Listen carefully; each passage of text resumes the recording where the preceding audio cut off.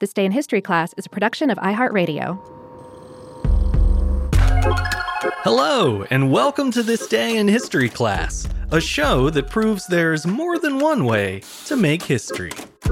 I'm Gabe Luzier, and today we're looking at the time when the FBI first sought the public's help in capturing fugitives by featuring their names and photos in a convenient, eye-catching list.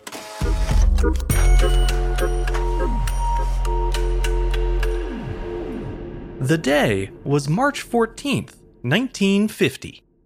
The Federal Bureau of Investigation debuted the 10 Most Wanted Fugitives list.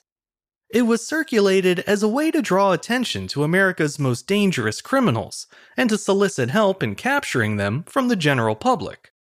The 10 Most Wanted list has been in use for almost 75 years, and in that time it's become a famous symbol of federal law enforcement and has been cited as a critical factor in the capture of nearly 200 fugitives.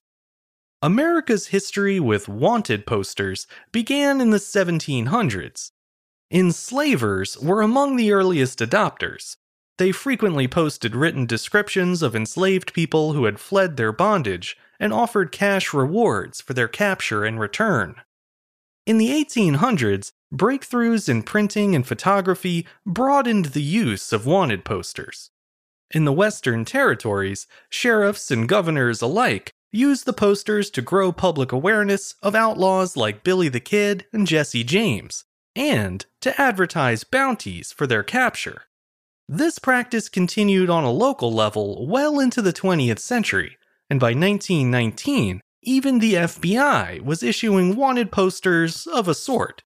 The organizations were only circulated internally as a way to inform agents about military deserters and mobsters, and there was no cash reward. 11 years later, the Chicago Crime Commission responded to a rise in organized crime by releasing a list of the city's most notorious public enemies.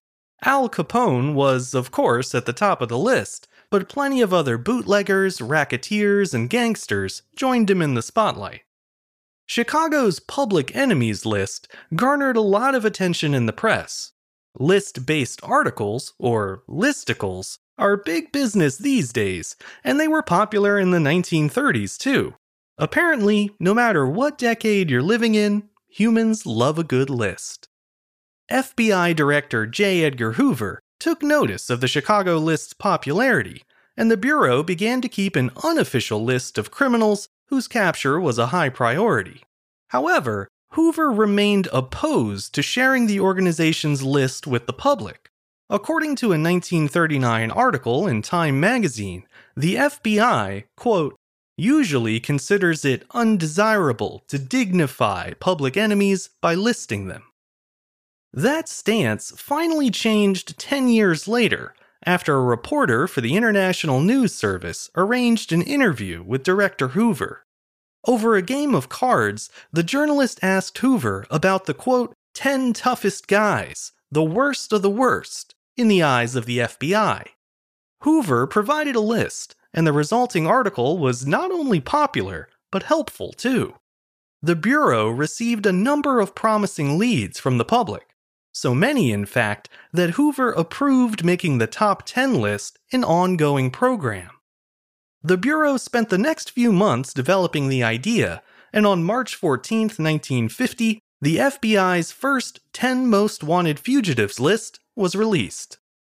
First up on the list was Thomas James Holden, a 54-year-old ex-con who had been half of a bank-robbing duo, along with a man named Francis Keating. In the 1930s, both Holden and Keating had been captured after committing a string of armed bank robberies and murders across the Midwest. Holden was released in 1947, but quickly became a wanted man again after he murdered his wife and her two brothers in Chicago. Holden fled to Oregon and began living under an assumed name, but once the FBI placed him on their most wanted list, blending in became a lot more difficult. In less than a year, Holden was apprehended after being recognized by a neighbor who had seen the top 10 list in a local newspaper.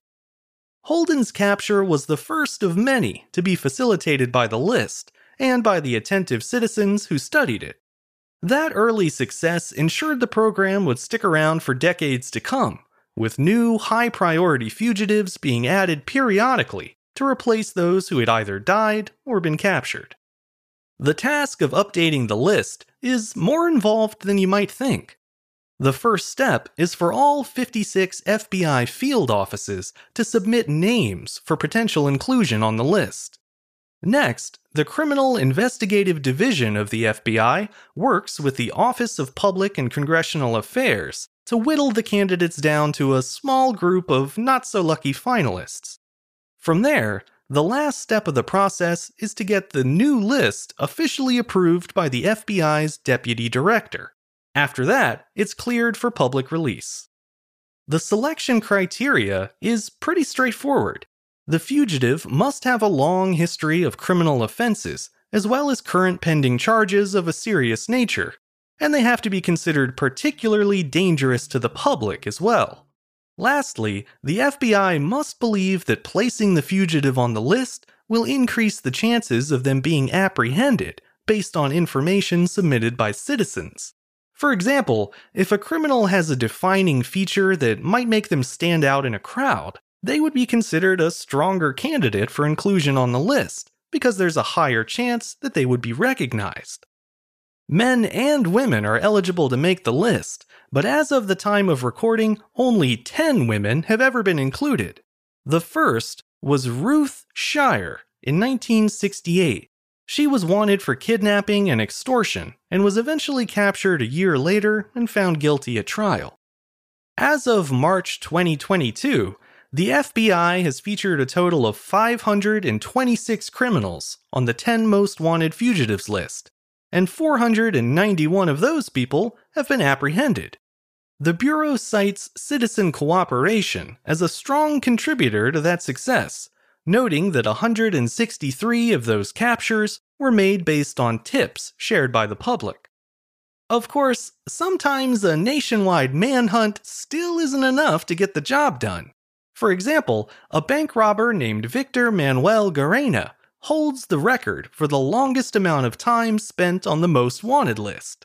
He remained a target for over 32 years before finally being removed from the list in 2016 due to him no longer being considered an active threat. The counterpoint to Victor Garena is Billy Austin Bryant, a bank robber and murderer who holds the dubious distinction of having spent the shortest amount of time on the Most Wanted list. He held his spot for a mere 2 hours before being captured while hiding in a citizen's attic in Washington, D.C. Comparing the different lists released through the decades reveals the changing nature of American crime, or at least of American law enforcement's priorities. According to the FBI, bank robbers, burglars, and car thieves were the main concern of the 1950s. In the counterculture era of the 1960s and 70s, the list was composed mostly of saboteurs, kidnappers, and those who destroyed government property. In the 1980s and 90s, the list was dominated by sexual predators, drug traffickers, and international terrorists. Those three groups remain primary targets of the FBI today, and have since been joined by a growing number of white-collar criminals and domestic terrorists. As a reflection of society itself, crime takes different forms as the years go by. But no matter how much changes along the way, criminals, and lists about them, will always be in high demand. I'm Gabe Luzier, and hopefully you now know a little more about history today than you did yesterday. You can learn even more about history by following us on Twitter, Facebook, and Instagram at TDIHC Show. And if you have any comments or suggestions, you can send them my way at thisday@iheartmedia.com. Thanks to Chandler Mays for producing the show, and thanks to you for listening. I'll see you back here again tomorrow for another day in history class.